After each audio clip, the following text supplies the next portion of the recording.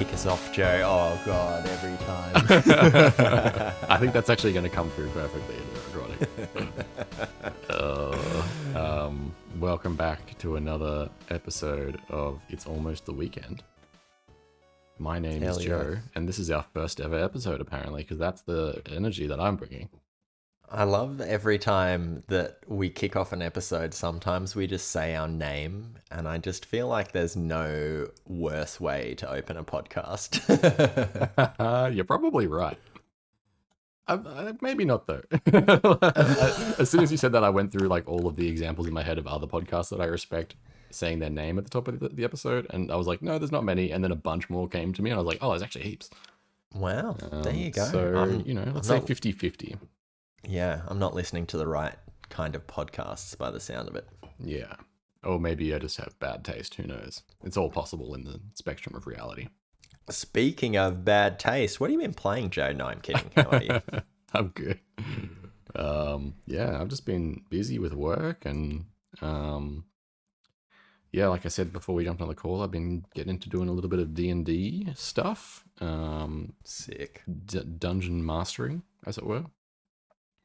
Haven't had a sesh yet, but next week I think will be the first one. On Monday, we're going to kick it off. And cool. yeah, I'm pumped. I'm pumped to do my dungeon thing again. It's been a while. And last time I did it, I was like, that was a long time ago. And I tried to like redo a bunch of core systems in Dungeons and Dragons, which I don't think worked very well. It's very, yeah. I think I was just jumping the gun a little bit, but it was still fun. Yeah, you gotta get in there, make those mistakes though. Yeah, I totally. feel like Dungeons and Dragons is all about experience, in more than one way, if you know what I mean. Oh yeah, there's two ways. But yeah, no, I've been good. I've been playing a good chunk of that Armored Core. Oh, yeah. Should we do a bit of a lowdown? Because we had a big day where we just got together and play Armored Core, and it was the best. It was we had pretty those wonderful. Greasy gamer fuel vibes going on. It was delicious. I mean, you brought the quality snack, so I don't know how greasy the gamer fuel was. It was like nourishing and delightful gamer fuel. I'll take it. Yeah, I will take it. yeah. Maybe we shelf Armored Core 6 for now and return to it once we're out of the news. Oh, okay. You really? Oh, interesting. How do you feel about that? I don't know how much I have to say about Armored Core, but maybe once we get into it, we'll figure it out. All right. Sounds good. But yeah, I've been playing a bunch of that. I played a little bit more Baldur's Gate 3. Oh, yeah. Played a session the other night, and one of my characters, like one of the core crew of characters that are in my party, killed another character in my party, and now they're just fucking dead. Oh, fuck. Yeah. And so that's so cool that can happen in a game like that, where you're like, oh, this character like isn't in my core party right now, but they're at my camp, and I'm definitely going to bring them out again. And then all of a sudden, they're just dead because they got in an argument. Wow, that's some argument. What's the deal there? Can you revivify them, or is they're gone? That's done. Wow, that's some bold shit. I like it. Yeah, I mean, so characters can die in combat, and you can revivify them. I think if you have a spell, or a scroll as well, scroll of revivification. Mm-hmm. And but yeah, if they die in story related or just like choice related instances, they're just dead. Wow, that's awesome. I love that. Yeah. I think I mentioned it in another episode, but I was playing with workmates ages ago, or a little while ago now, and we killed one of my favorite characters, just like walked up to them and started a battle. Yeah. And then killed them, and then that was it. And I was like, Yeah. holy shit, you don't get to see any of the stuff that I'm going to get to see as this character grows in the story. Yeah, man, yeah, it blows my mind because it's already a big game, right? You do one playthrough and it's just this huge experience. But then you can try again, talk about that replayability, and you've got a different starting character who's a different class and has a different history, and you'll just see completely different things, and that just blows my mind that the scale is not only impressive during one playthrough, but you get to like redo things and things play out very differently. It's yeah, it sounds like a monumental achievement, honestly. Totally. Yeah, I have. There's also. I haven't looked into this, but there's also a character who's one of like the core starter characters that you can pick if you don't want to make your own, who's Oh called yeah. the Dark Urge or something, and apparently The their Dark Urge. and apparently their campaign is just completely different again. Like it's just a whole new side story that no one gets to play unless they choose to play as the Dark Urge. I might be wrong about that, but that's just what I heard. That would make sense because they did that with Divinity. So Yeah. like we got into Divinity and I made my character very excited to make you Divinity character. But there are 6 characters to choose from, and if you just choose one of those characters, which you find throughout the game, regardless of whether you make one or not, the story is completely different. And so Yeah.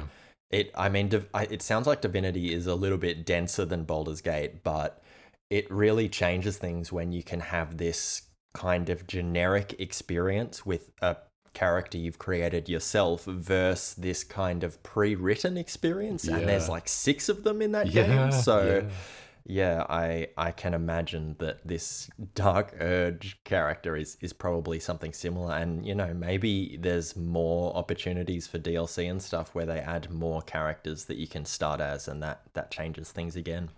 Well, they did the same thing that Divinity did. Like all of the starter NPCs that end up in your party are also playable as your main character, so you don't have to make one. You can just choose one of those guys too.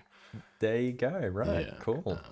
But yeah, that would be interesting if they made a whole new character. There's also like characters that you meet later in the game, which would be really cool to like play their end of the story. You don't start in the same place as everyone else starts. You start somewhere else. Right. Yeah. Like there's apparently if you play like an evil campaign and you side with the goblins and you don't kill the goblin leaders, you can make friends with one of the goblin leaders and they end up in your party. Oh, sick. And she's this really powerful mage lady or something. But yeah, if she was a character and you didn't start on the ship and you just started the game as, a goblin leader, that'd be sick. Oh man, I imagine the mod scene is just gonna be bubbling with that kind of creative juice. I think there's already heaps of mods that people have made to fill out spellbook. So like you can do extra homebrew spells that aren't in like the core 5e thing, like if there's Good lord. expansions and stuff that people really like spells from, they've already made DLC, or not DLC, what's it called? Mods for that. Mm-hmm. Anyway, so yeah, that's what I've been playing. How have you been doing? What have you been up to? What's been going on? Yeah, I'm good, dude. I'm good. I'm thrashing it out here. My health has been really good since I've been back in Melbourne, so Hell yeah. loving life. But I've been playing a lot of Returnal still, and I'm gonna try and keep it short because I was super embarrassed about my just stream of consciousness Returnal rant from last week. Oh really, dude? I didn't pay it no mind. I had a good time with it. Great. I love this game. I 100%ed the story content a couple of days ago. Very satisfying, very bold storytelling, very very emotional. Really reminded me of David Lynch. A lot of scenes there just designed to make you feel an emotion rather than to communicate any specific plot points, if that makes sense. Right. Yeah. And yeah, for me, that's a very bold thing to put in a game because it's kind of ambiguous and you get to walk away with your own interpretation, which is why David Lynch is so popular. I mean, he's popular for a bunch of other reasons, but that core reason of just being able to go into an experience with friends, going to the cinema and walking away with something different, I feel like Returnal's going to have a similar impact. And so I've got my interpretation of what happens, which I love and is just crazy. I can't believe the studio went for something like this. and so I loved the whole time. The gameplay, it did take me a bit of getting used to, the intense firefights versus the spelunking around and the Metroidvania kind of secret finding aspect of the game. Mm-hmm. And so I got used to it eventually. I was like, oh yeah, this is good. This is balanced. There's a million items to find. I was still finding new guns, on my third last run kind of deal. So, and I 100%ed that shit. So it really is jam packed. Yeah. And it's actually, it is hard, but it is a good kind of starting point for roguelikes, because roguelikes are generally harder than roguelites, like we talked about on that episode ages ago. But Returnal is quite short, so you'll see the credits roll after about 20 hours in Returnal, and that's unlike other roguelikes, that's kind of a decent stopping point for a lot of people. And it was probably just under 30 hours where I 100%ed everything. So that feels like a very approachable length of time for a game with this amount of depth. Anyway, so like I said, I had to spend a bit of time getting used to the dynamics of the gameplay, where there were these intense firefights and then you go searching for items. And after a while, you unlock this thing called the Tower of Sisyphus. And I have a feeling this is maybe an update they did post-release. Yeah. Were you exploring the Tower of Sisyphus when you were playing, or was that not a thing? I've never heard of that. I mean, I know what Sisyphus is, and I know what a tower is, but I haven't heard of them together like that before. No. Right, okay. So, I mean, you can kind of imagine what it is, but it's basically the most roguelike-y shit I have ever played. So it's just this tower, and it's got all these brand new rooms, brand new items, new bosses, and it basically cuts out the dynamics of the main game. So all it is firefights and upgrades, and there's like hardly any breathing space. Right, yeah. And so you just go up, so you kill the enemies, and then you run to a teleporter, and like the faster you kill and the faster you get in that teleporter, you get like currency bonus. So you can spend that later on, and so it's this hyper fast-paced firefight action, and you're just killing things and running to teleporters, and it's endless. I like went up 70 rooms before, and there's all this story content that you unlock, and like there's still the audio tapes that you find, and Celine going to the Tower of Sisyphus rather than sticking to the main planet, and it's just wild. It's just wild that they've implemented this completely different experience, yet very Returnal. And I'm just in awe with Housemarque. I think they're the fucking best. They just know gameplay. I feel like they know how to make things fun. And so yeah, I have just been so addicted to the Tower of Sisyphus. Yeah, hell yeah. I think there's also co-op for the Tower of Sisyphus. Yeah. Is that co-op? The land of co-op? Co-op is everywhere in okay. Returnal. You can just play the whole thing co-op. Yeah. Oh, yeah. Dope. Okay. Yeah. Hell yeah. Well, I'm glad you enjoyed it. And are you going to keep going, or you feel like you've hit the stopping point? I just like 100%ed the Tower of Sisyphus stuff. But I think I'm just going to keep going for a little bit. The problem is it's very intense. I sweat a lot when I play the Tower of Sisyphus. That's funny. The main game is pretty intense as it is, but you've got so much breathing room that it's not, it doesn't really build up into a fervor, but this is just so full on. And so if you like, I don't know, in the main game, you can have a run that lasts 3 hours, and it's a big journey, and it's got that like explorative thing that's really satisfying. But this is like, if a run lasts 50 minutes, it's just been 50 minutes of firefights. And by the end, you're just sweating, you're out of breath. It's like this full-on visceral experience. Yeah. Wow. Sounds transcendent. Sounds like you've found your game of the year, perhaps? Look, I'm not going to lie. I was deeply moved by everything that Returnal did. And just the depth in all the systems, in the currency, in the health, in the weapons, in the items, in the parasites, the level design, the creature design. Oh man, everything just hits right on the money. and yeah, God, it's kind of like if Titanfall were a roguelike and they made it weird and kind of resogunny, which obviously makes a lot of Yeah. sense because it's Housemarque. Yeah. But yeah, it's man, if y'all haven't played Returnal and you own a PS5, whew, that is a good time that you've got ahead of you. Hell yeah. Yeah, I definitely think it's an underrated game.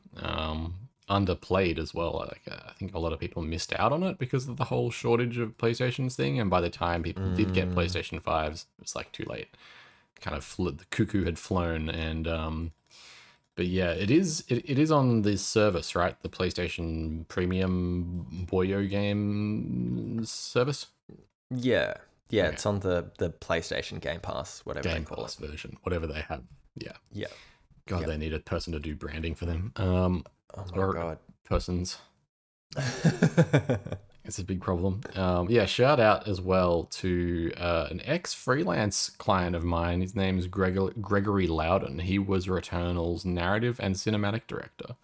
Holy shit. He made a game with me called Stone, which is, I think, still available to be played on pretty much everything. It's a story about Right. a stoner koala who loses his memory, I think, and has to find out what happened to his partner. It's sort of like a detective story. Wow, that's Yeah. awesome. Yeah. I don't think it did very well, and I don't know. It's like a real small little his version of a video game. But I think it really well placed as narrative and cinematic director. I think all the stuff Wow. that Housemarque did with him for Returnal was excellent. Yeah, yeah, big time. And especially for the cinematics, because there's not a huge amount of cinematics, but there are more than you'd expect from a game like this. And Yeah. there's a lot of nuance in them, and there's a lot of physical storytelling. And yeah, it's really good. Kudos. What was that person's name? That's Gregory Loudon. Gregory Loudon. Mad shout out. Yeah, shout out to Gregory. I don't have any speaking ofs, but do you have any news? Oh, I got some news. I got a big box of chicken. Oh, we love it. Let's digest. Well, yeah, look, I'm over-promising. Let's not lie. I've just been so consumed by Returnal. I didn't, like, I forgot we would, How I last minute had, is this news? oh, bro. I mean, I did it this morning. That's pretty but, good. But I've only been, walking the dog and playing Returnal since then. So Yeah, right. not a great excuse. Oh, look, I mean, I was still doing stuff for the topic on my train home tonight, so you're forgiven, in my eyes at least. Oh, amazing. All right, first chicken wing we got. And this interested me a fair bit. The Epic Game Store is offering developers 100% of revenue for 6 months of exclusivity. Oh, You know yeah. what? I definitely didn't write that. You know how I write my own things? I Yeah. think that's a blatant copy and paste. There's no way I would keep it that normal. But nevertheless, that's attractive, right? Mm, 100% revenue. it's pretty nuts. And it's not like Epic Game Store is some small timer. Like that's still a huge audience that you're reaching. Yeah, I mean, I think, in my eyes, Epic Game Store is a little bit of a flop compared to Steam. I think it's Oh, still being used, but I don't go like almost every day. I'll open Steam and look at the front page and just see what's selling. right. But I just opened Epic Games just then to look at what's going on, and it's like, oh yeah, it's still kind of slow and it's still kind of clunky. I know they're trying to speed it up, but yeah, I don't know, man. It's a weird place to go to look at video games. Right. Right. Okay. So maybe this isn't kind of some smart marketing thing. This is out of desperation. It definitely feels like a really strong play at like trying to grab some market share. Like they have the money to be able to, do at least 6 months of 100% rev, like take it, Wow. please. Obviously, like they're just fucking raking it in still from Fortnite and Unreal Engine and other royal. Like, can you imagine the amount of money that Epic Games makes on any given day of the week? It's Yeah. unfathomable. Yeah. So yeah, I think they're just like, yeah, trying to clamber for some more market share. I don't know if they ever, like, if they still have, ideas of making their game store the place to go. Right. But it's definitely a place. It's definitely a place more than some other places are. Like I'm Sure. sure, I'm sure, like whatever EA's game launcher is trash compared to Epic Games one. Yeah, okay. Yeah, well, I think that's pretty attractive, right? Because the first 6 months, like that's surely when your video game has the biggest impact, right? That's where Totally. most of the revenue would be found. So to get 100%, that's nothing to shake your tail at. I think it's really attractive for people who don't have a publisher deal. Like if Right. you're self-published or if you are a publisher who's publishing like maybe a smaller game. Yeah, because yeah, in the former instance, if you're publisherless and you could just reap the rewards of having a successful launch on Epic Game Store, that'd be dope. Mm, But you are looking out that first 6 months of exclusivity, and not having it available on other platforms means that it's not available to as wide an audience as you could have hoped. Like it's right. pretty hard. You got to have like the right kind of marketing set up for that. And if you're an indie, you probably don't have the right kind of marketing set up to be able to launch a game on Epic Game Store. So it's kind of just like a bit of a weird, yeah, like I said, like there's a bit of a grab for some market share. Yeah, okay. All right. Maybe not as exciting as I initially suspected. It's definitely interesting news. Like it's yeah, it's like, oh, Epic making a play. Yeah, okay. And we'll just sit back and watch Steam do absolutely nothing because they don't Yeah, need to. they don't need to. Yeah. Yeah. All right. Well, I just skimmed over the next two pieces of chicken that I'm flinging you, and these are rotten nugs. These pieces of chicken suck. I thought they were fresh from this morning. Oh, I'm Have they sorry. aged that fast? Yeah, the first one was fresh, and then the next two were kind of caught in this weird returnal time trap where they aged really quickly. So we got some shitty marketing from Pete Hines, who is the head of marketing at Bethesda, and he did an interview. Well, it's weird because he's the head of marketing at Bethesda, and he was talking to Todd Howard of Bethesda, Right. and for some reason this interview was published, even though like they can just talk to each other every day. Yeah. And Todd was like, "How's Starfield going?" And Pete Hines was like, "I've played for 80 hours, but I haven't started the main quest." And I Todd hate all said, these fucking stories, dude. Jesus "Oh, Christ. I'm dude, so sick of hearing about the billion planets and the trillion hours and the lifetimes lost to this game that doesn't exist and it's never been seen by anyone. Christ. oh God, It's coming out in a week. I know, What do we I do with know. this? Sorry, I I didn't mean to yell over you there. Go Oh on. no, you don't understand how much life that gives me because I'm exactly the same. I mean, let's be real. It's no, what was that game? Dying Light 2, 500 hours, but it is just marketing trash, right? And oh man, I actually lent my Xbox to someone for a couple of months because they were really excited for Starfield, and I just love when people are really excited for video games. And I think I made his month because I was just like, I'm not going to touch it for 2 months because I've got this PS5 going and I've got Game Pass and you can play Starfield for free. And Yeah. he was frothing. So like, I feel that's my Starfield interaction. I probably won't play it, but I hopefully made someone else happy by allowing them to play it. That's very valid. I like that a lot. All right, so we're just throwing Starfield in the bin now. Yeah, dude, this other nug is even worse than the Starfield nug. Although it did interest me a little bit because with the current console generation, we've just got the flat out PS5. There's no PS5 Mini, there's no PS5 Pro. It's just that big, ugly behemoth that sits there and you can buy it, and there are no other models. Right. But with Xbox, You got the Series X, which is the PS5 equivalent, also big and ugly, probably loud, I don't know. And then you've got the Series S, which is what I've got because it was dirt cheap. And the Series S has a solid state hard drive and it seems to play all the latest games just at great specs. So I was really confused when I bought it. Like I thought maybe I was getting ripped off or something, but it's great. It plays all the latest games. It's amazing. And so I was like, why would you buy a Series X when this is literally $500 cheaper? It doesn't make any sense. And I've been waiting for this piece of news. I've been waiting for a game that runs on the Series X, but not the Series S. Oh. Because Microsoft kind of came out and said this little console is always going to be able to run what the big console can run. And so now, with Baldur's Gate 3... Oh, no way. Larian has... they're determined to release on Xbox this year. So it's going to have the full release on Series X.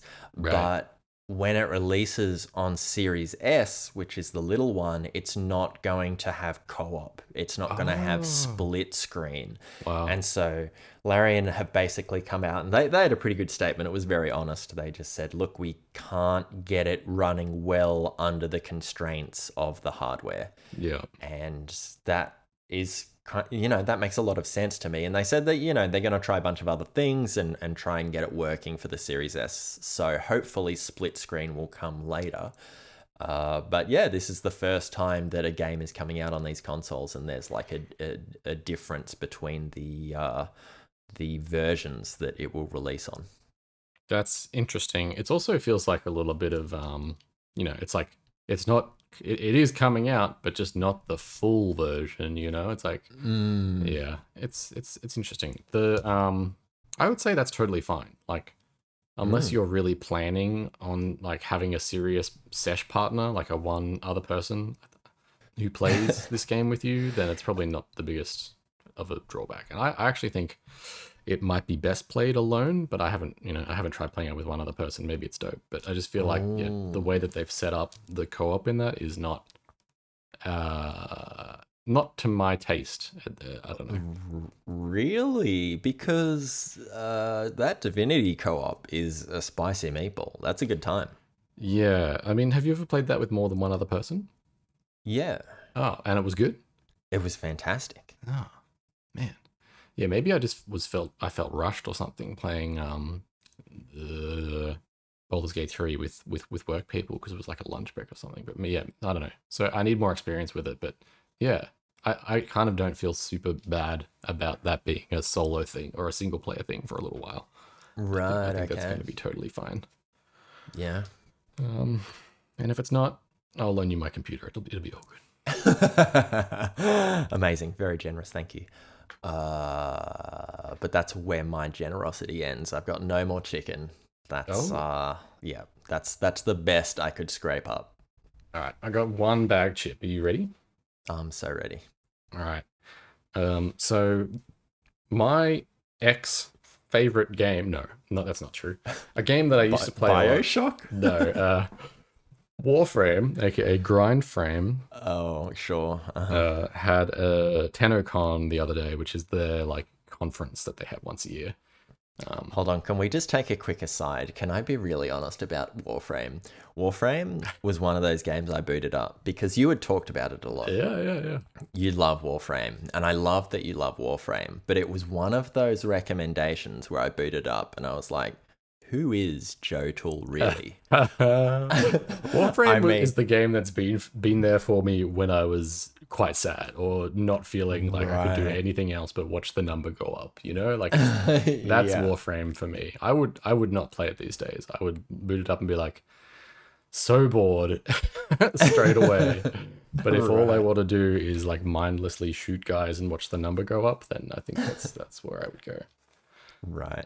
Well, I'm glad it was there for you at times of great need. Yes. Yeah, me too. Yeah, so in any case, they had TennoCon and announced a bunch of stuff. Their new game Soulframe got a trailer, I think, and some gameplay. Haven't watched Oh, it yet, but I think it looks pretty cool from last I saw. I saw sick. some other gameplay previously. Yeah. And it's an interesting thing, the studio has sort of split in two. There's the part of the studio that is working on Soulframe and part of the studio that is still working on Warframe. Right. And it doesn't at all seem as though Warframe has kind of been left in the lurch. Like, it's not like, they took all the best devs and brought them over to Soulframe. They're still doing dope shit over in the Warframe section of the ward. Oh, And that's the ward. Yeah, that's great. We don't need another BioWare on our hands. no. Oh, that is news. That is something that happened. Didn't BioWare fire a bunch of people? Oh, probably. Did you hear I about that? mean, I didn't actually. No, it was Okay. just happenstance that I know the BioWare teams, they split, but they just threw their absolute trash at the new Mass Effect. And then the old A team who did the original Mass Effect left. So, like, BioWare kind of shot themselves in the foot, which it sounds like They've done the again. Warframe. It sounds like they've done it again, but it sounds like the Warframe peeps have not done this. Digital Extremes has been one of those studios that continually seems to be doing good stuff. Like Right. even though, Warframe it might not be for you and probably isn't for me, at least until I become sad again one day, potentially. Um, yeah, but it is really popular and it is free to play and it does have a, thriving community. Mm-hmm. And apparently it's a great place to work as well. But yeah, We love just a that. brief aside before we get back to the Warframe story. BioWare laid off around 50 employees as work on Mass Effect and Dragon Age slows down, or draws to an end, I should say. Wait, draws to an end, really? Yeah, I think they're. Oh, hang on. No, let me read the rest of this. It continues, not draws to an end. Yeah, I was gonna say that. I feel like that's those both of those games have been in development for a very long time, Still going, and apparently. yeah, none of the original staff are there. It's been nearly 10 years since Dragon Age Inquisition. Jesus That's Christ. that's a long time. Yeah, so they've let go of 50 veteran staff. Oh, sweet. In Yeah, order to good. become, quote unquote, a shift towards a more agile and more focused studio. That just reads like they're ageist. We've got Yeah, rid of all the experienced yeah, trash who were on like 140 a year. yeah. And Only juniors here now. oh shit. Yeah, that sounds Yeah, fucked. yeah. Sorry. So to return to the Warframe story, Warframe have announced a new update called Whispers in the Walls, which is their updates are fairly beefy. Usually they're like 3 to 4 hours long of like whole new story content, playable stuff, and characters and Sick. stuff. Things to do, and it's all free.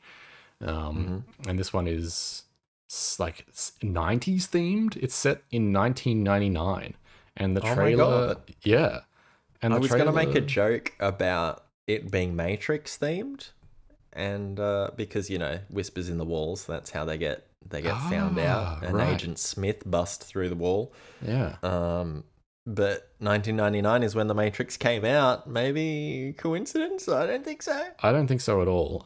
I mean, so another a tidbit is that the person who was previously creative director on Warframe at Digital Extremes, oh, I've forgotten his name.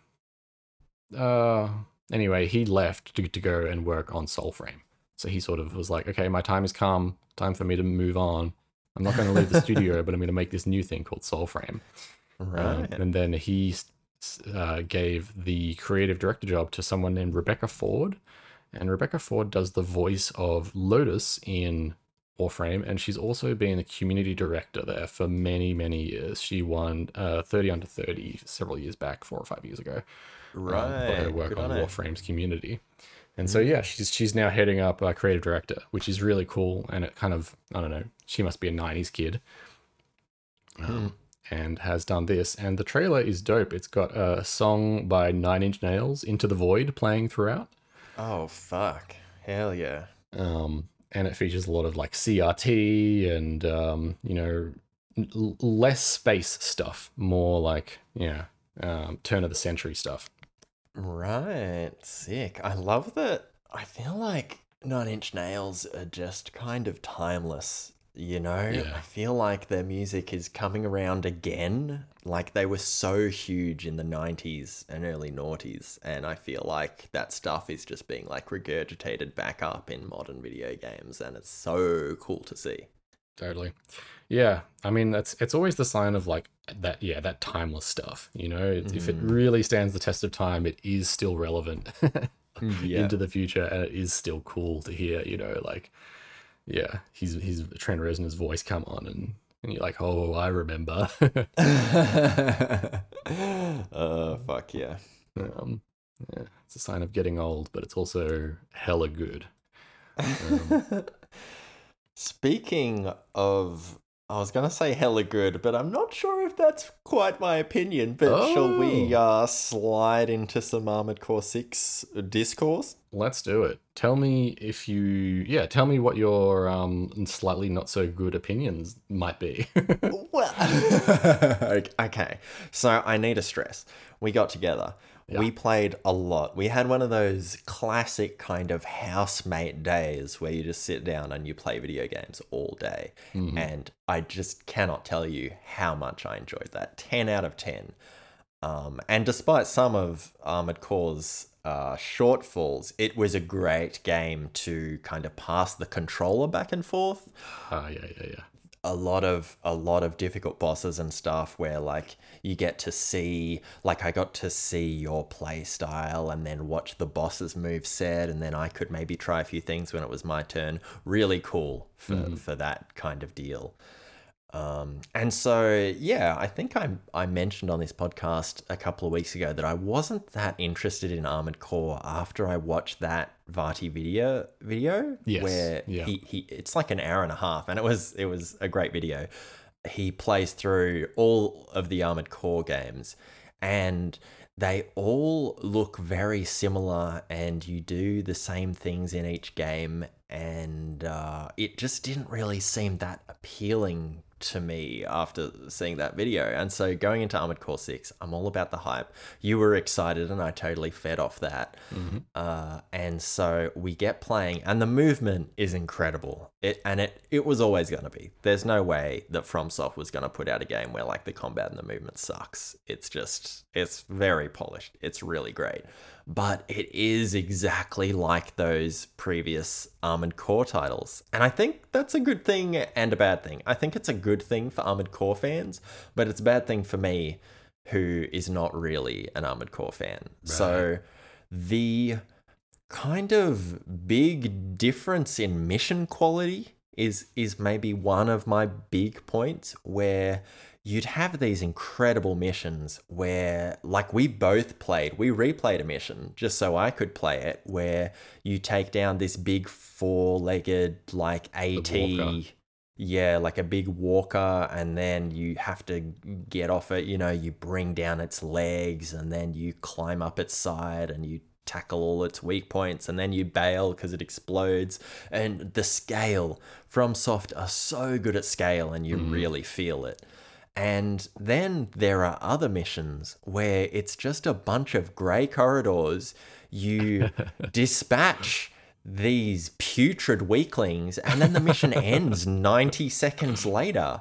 Yeah. And you get that Black Mirror experience where you see your snotty nose and big eyes in the In the black reflection, screen. Yeah. yeah, of the TV, and you're like, what am I doing with my Yeah. time? Yeah. And it was wild to me how consistent FromSoft are with a lot of their games since Demon Souls, with all of the areas, all of the design implementation, and this felt very wishy-washy to me. Mm. Interesting. Yeah, I would agree that I think some of the missions are way less of a big deal than other missions. Hmm. I think, yeah, they paced them in an unusual way where they probably could have done away with some of them. They feel a bit like anime filler. Yep. But that said, I think some of that is to give you places to go to earn more money if you're running short, to do like if you don't want to go do the walker for the third time, you can go and do a short mission and earn a little bit less money but still get some money and just like Right. do a little bit of grinding if you have to. Yep. which isn't an unusual thing for a Dark or a Souls-like game. You know, you go and you kill a bunch of skeletons over and over again to get some extra souls to get that level. Mm-hmm. In this case, it's you go and you fight the student AC a few more times to be able to afford the tank treads or whatever it is. Yeah, yeah. And yeah, I think so. Yeah, that's my kind of response to that part. I don't necessarily mind it. I really like the aspect of going like, oh, there was like a couple of like not so big missions. I'm gonna go do some of the arena stuff. Like, I don't think we did much arena stuff when you were over. We did like a No, few of those. yeah, the arena seemed really cool, which Yeah, is a mode that was in those original Armored Core games where it'd just be you and an AI controlled unique AC. Is that what they yeah, call them? yeah. Yeah. And so, yeah, it was really cool to see those. It seemed like the balance was maybe a bit off in those first few just because they wanted it to be easy for beginners. Yeah, But I can imagine later stages in that arena mode would be really awesome. totally.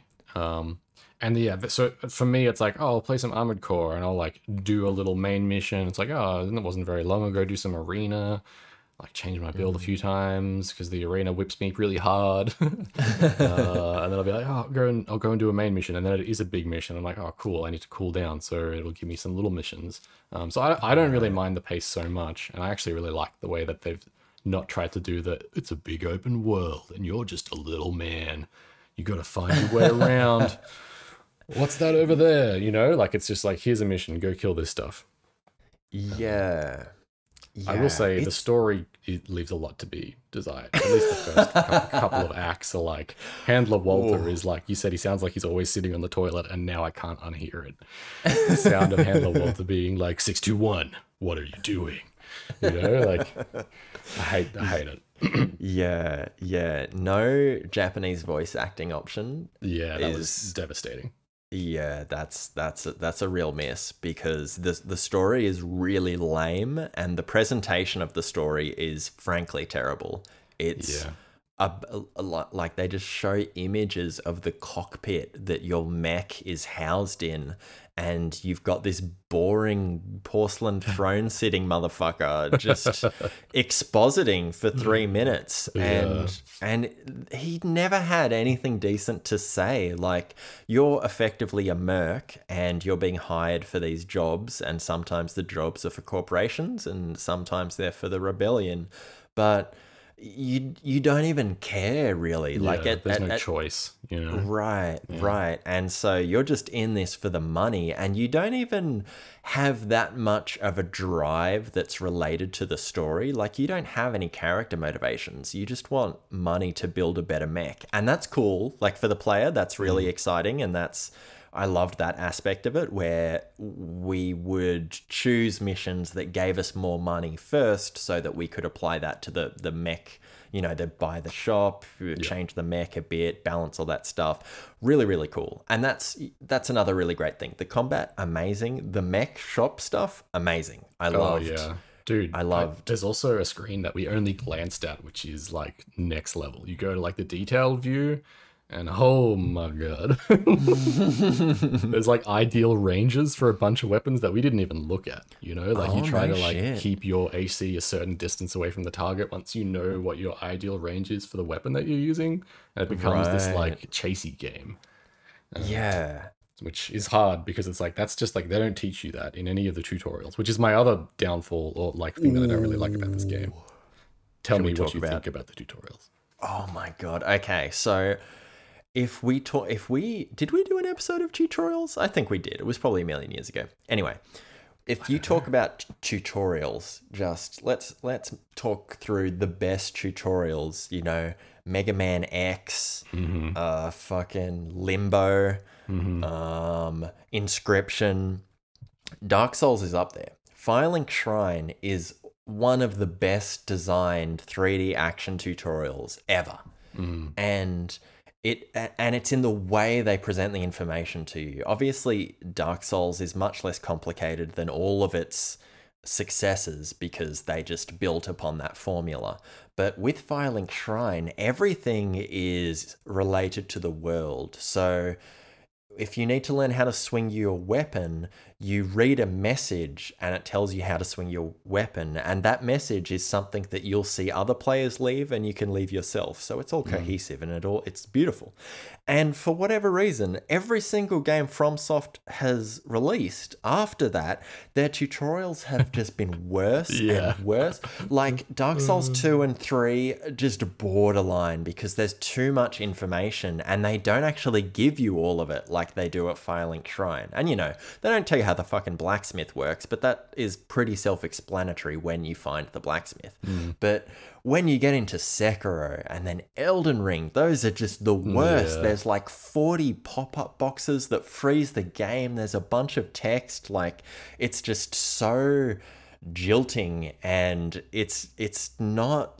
It doesn't fit in with their game design philosophy because they have so much attention to detail.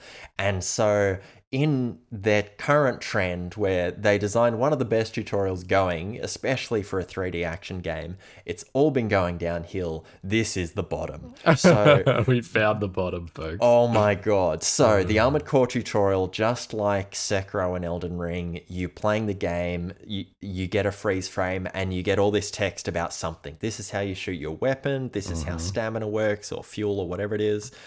And then you start unlocking these training videos and you do the training video and it's exactly the same as what you've already done. You know, this is how you shoot, this is how stamina works, except it gives you more information. So the initial tutorial just left out a bunch of shit, and it's not trivial. Like it's specific button presses relating to movement or weapons, and it's just, it blows my mind. Like, what are you doing over there? You've created this incredible game. It's got, I mean, I say incredible game, but you've got incredible combat. You've got an incredible gameplay.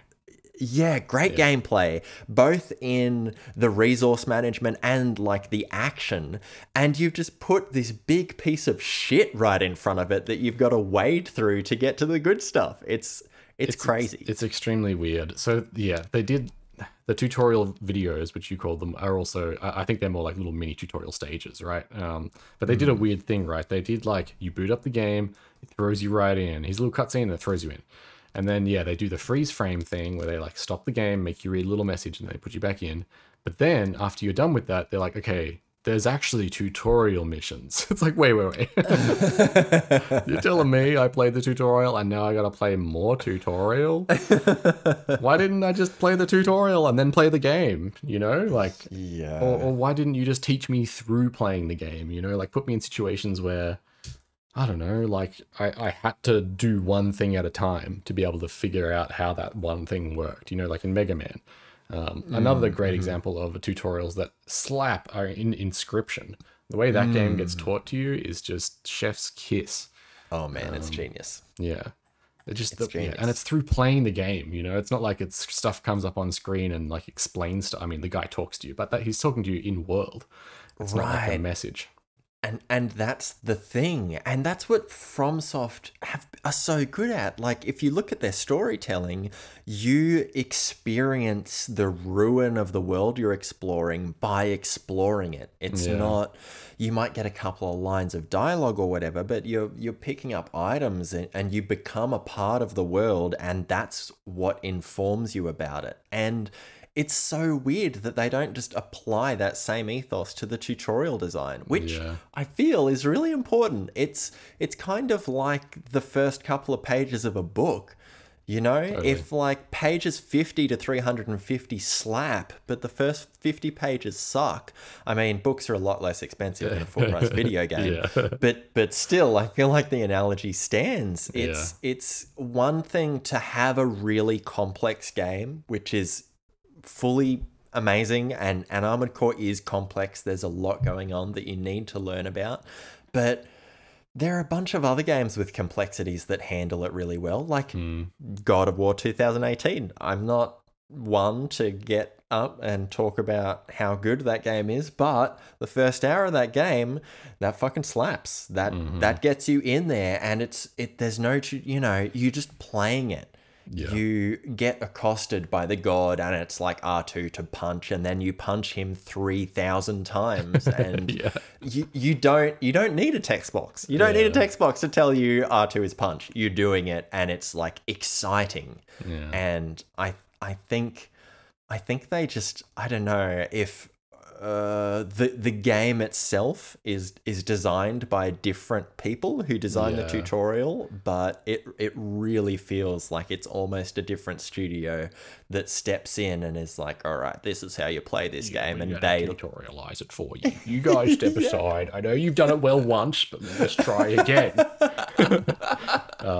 Yeah, I don't know. So I feel like they had like a great opportunity to do this. Even in the opening cutscene, you launch from like an orbital base onto Rubicon, and as you get launched, some like also orbital laser shoots you down and sort of sends you off trajectory a little bit.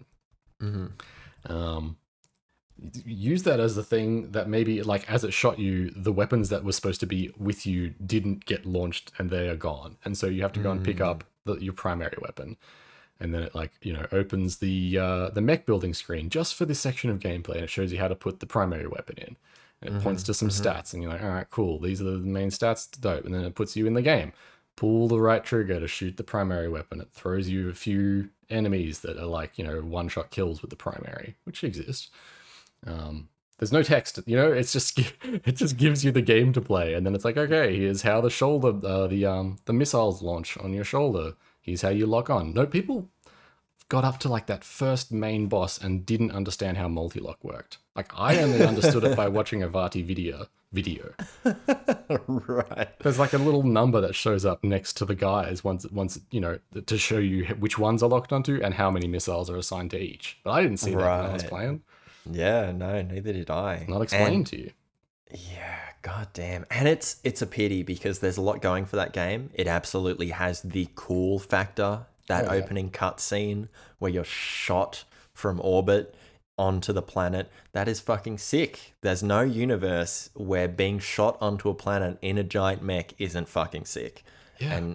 And there's a lot of points in the game where you did something or I did something and we both just said that was cool as hell. Yeah. You know? Dude, the game is at its best when you're trying to be cool, you know, like you're like combat dashing or whatever it's called, combat boosting into like a giant mech enemy, and you dodge to the side and their missile flies past the screen, and you sword them twice and then dash out of the way of their attack, you know, like the gameplay is just like incredible. It's just it's like a wet dream for a big robot fan like me. And so yeah, I really have been enjoying it. I just, yeah, like I said, I wish the tutorial was functional, and I wish the story had a little bit more to say. Maybe it does towards the second and third act, but because they are starting to like throw some stuff in there about Rubicon's fires and like the natural disasters and people that live there and stuff, but it's not anywhere like what I thought it would be, where you would, yeah, like when we first started playing, it was like, why is our brain fried? We never find out. You're just a guy. Yeah, it was one of those things, and I think I said this when we were playing, where for the past decade, FromSoft has always been like, these are the 4 big dudes, you need to watch out for them in the world you're about to spend 100 hours in. Funnily enough, this game could have really benefited from something like that. These are the 4 most badass mech dudes out there, and you gotta trash them. And that would have given you some kind of goal on a long-term thing, because you've got all that short-term cyclical stuff where you do a mission, you get money, you buy stuff from the shop, you do a mission, you get money, and like that's exciting because you're building the mech and you're getting more intimate with all of its components and how they support each other. But you don't really, until you see it, you know, until you're actually in a boss fight fighting some great danger, you can't plan for it. And I guess saying that out loud, like there is something there that could be exciting, you know, the surprise of being in a boss fight where you've got to change your build. I really like that. I really like that concept, but I just feel like it needs a bit more, maybe because the story and the presentation is so lackluster. It needed something spicy. Even if they just animate the fuck out of it and, they had all these dudes trash talking you. Like, wouldn't it be cool if you had your handler or whatever his name was, Walter the handler, and Walter betrays you, and then he feeds your radio line to someone else and they start trashing you, and you decide to go out and get them, and you've got to battle, you've got to go through the regions to find this big powerful mech person who's trashing you and trash them back. I feel like there are just so many opportunities that they could have done better, but it feels like the old games were holding them back because it does look so similar to the old games. And like you say, that tutorial, I mean, I feel like I could piss a better tutorial onto the bathroom floor. It is really the worst I've seen in a very long time. Yeah, it's a shame. I mean, look, it gets you the information, but it does it in such a horrible, incomplete way. So, yeah. As for the big bads, I would have loved, because there's like all these different manufacturers and corporations that you kind of like come across. It'd been cool to be like, here is Feng Sheng or whatever it's called, and they like show, them kind of assembling their big bad to like get ready to go and like, take on Rubicon and be their main AC. And then it's like, oh, here is whatever it's called, Atlas, I don't know, another corpo, and here's like a little clip of them building their terrifying big, you don't actually have to see the big bad. You can just see like them slotting the gun into its hand or something. You get a sense of what that actually have something for you coming that is terrifying. Just a little hint. And I love your idea of like Walter betraying you and like feeding your data to the highest bidder to just like make some money, which is like, that's the whole name of this thing, is like exploiting this planet for its resource.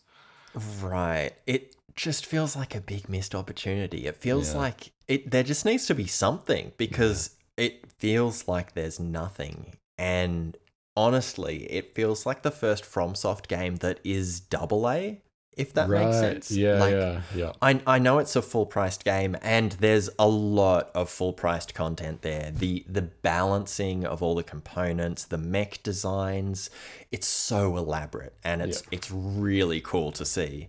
But it also feels really basic in a lot of the ways we talked about, where like the tutorial slapped together, the presentation of the story is super sketch, the story sucks, the voice acting, I mean, it's English voice acting, and FromSoft have never been known to kind of be at the forefront of that, and I think it's certainly passable to good in this. But yeah, if they just had something that you wanted to listen to, or something to intrigue you even, it's wild that they've created all this content. They've obviously got a really big or like deep understanding of the world that they're working in. This is the 6th mainline Armored Core. They've got a history there, the mercs, the capitalism, all that stuff. But yeah, it just feels so empty in a lot of ways. And the core is there, the gameplay, the shop, amazing. But yeah, it's not quite there. It's like,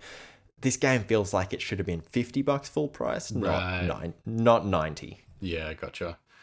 Yeah, I agree. Like I said, all of that said, I am having a great time, and it's going to be in my game of the year list for sure. Yeah, sick. That's great. Yeah. I will say I was very enamored with that back and forth between combat and finding gear and building your mech, and they've implemented that really well. So we talked about it a little bit, but when you're designing your mech, you can choose what goes in the right arm, the left arm, the right shoulder, the left shoulder, and you can double up. You can have 2 shotguns. You can mix it up with like a sword and an assault rifle, and it seems like they've gone ham. Like, there are a lot of options. Some of them are expensive, so you need to save up. So that kind of interior player experience where you are doing the missions so that you can buy that thing you can't afford, that is delicious. And that's the kind of shit I get addicted to, where I get stuck in this loop. Well, not stuck, because I'm having a great time, but I get stuck in this loop where I'm thinking to myself, oh yeah, if I just do this one more mission, and then I can get that compressor, and that'll allow me to like store my energy, blah blah blah. And so yeah, that type of gameplay that we saw a little bit during that day was very appealing.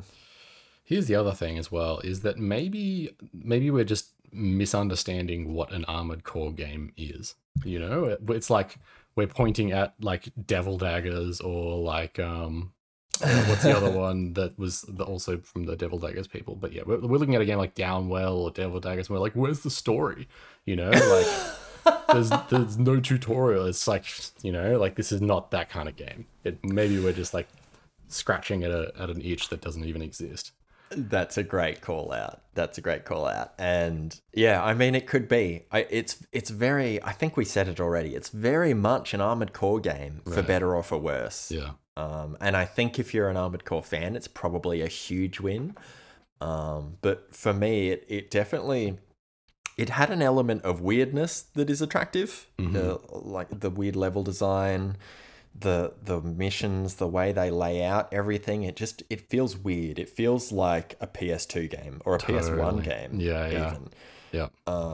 And it felt weird to me and maybe a bit disappointing because the level design in all their games is so incredible. And so a lot of the level design in this didn't even feel like level design at all. like those old, you know, some of those old PS1 and PS2 games where it was just hallways and rooms. And that's all it was. There was not really any thought into the pacing until like later on. And so, yeah, it's just, I don't know. It's a weird, it's one of those things where you've got to like play games from that era or play Armored Core, and you'll know what I mean. It's kind of hard to describe. I don't know. I think there is something. I don't necessarily agree that it's like bad level design. I think there is, you know, bits that you're saying that it's bad level design, but yeah, it's definitely different to what they have done before with like the branching paths that all sort of circle back. That element that is kind of, the Firelink Shrine idea, you know, everything returns to Firelink Shrine. And maybe it's also like that I'm enjoying it because it's so not that. It's so fresh. Right. It's like, well, not fresh. It's like, you know, it's ancient meat that has been aged in the... It's really old school, you know, like a battle screen where it's like, pick your mission, dude. Like, what the heck? Can you imagine like Firelink Shrine, you go in the rest of the thing and there's like a menu that pops up and it's like, where do you want to go? And you're right. It's not bad. It's just old and it's a bit weird. And it is worth making that distinction. Also, this is just the fucking Armored Core episode. You're doing your topic next week. I think we're just moving things along. That's why, you see what I said about putting it at the end of the news? Like, I knew there was something bubbling. We had to sort it. I had no idea. I thought I was just going to have a couple of opinions, but when you started with the tutorial, I didn't realize I was so passionate about tutorials. For sure. Well, we've been going for a little over an hour. Shall we just wrap her up? Let's wrap her up. I can't think of any final thoughts to put the cherry on top of the Armored Core cake. I think for what it's worth, it is a very good game with a lot of flaws, but there is a hell of a lot of fun to be had. I would agree with that. I as well wanted to say that we haven't actually done an episode about tutorials. Have we not? Really? We've done the first hour. Which might have mentioned tutorials. But we haven't actually strictly done an episode. And now I'm just waiting for you to like leap in there and pre-type tutorials as one of your future topics, which has been stolen. I mean, clearly I've got to do it. I had no idea that was in me. Yeah, I mean, you got some great topics coming up, and then we got Game Club, where the pod is alive. The pod is alive and well. We hope you're having a lovely time. If you'd like to tell us just how lovely a time you're having, you can email us at itsalmosttheweekendpod@gmail.com. Please do. We love your emails. And yeah, we'll see you next time. It's almost the weekend again. Hell yeah. Bye. Bye.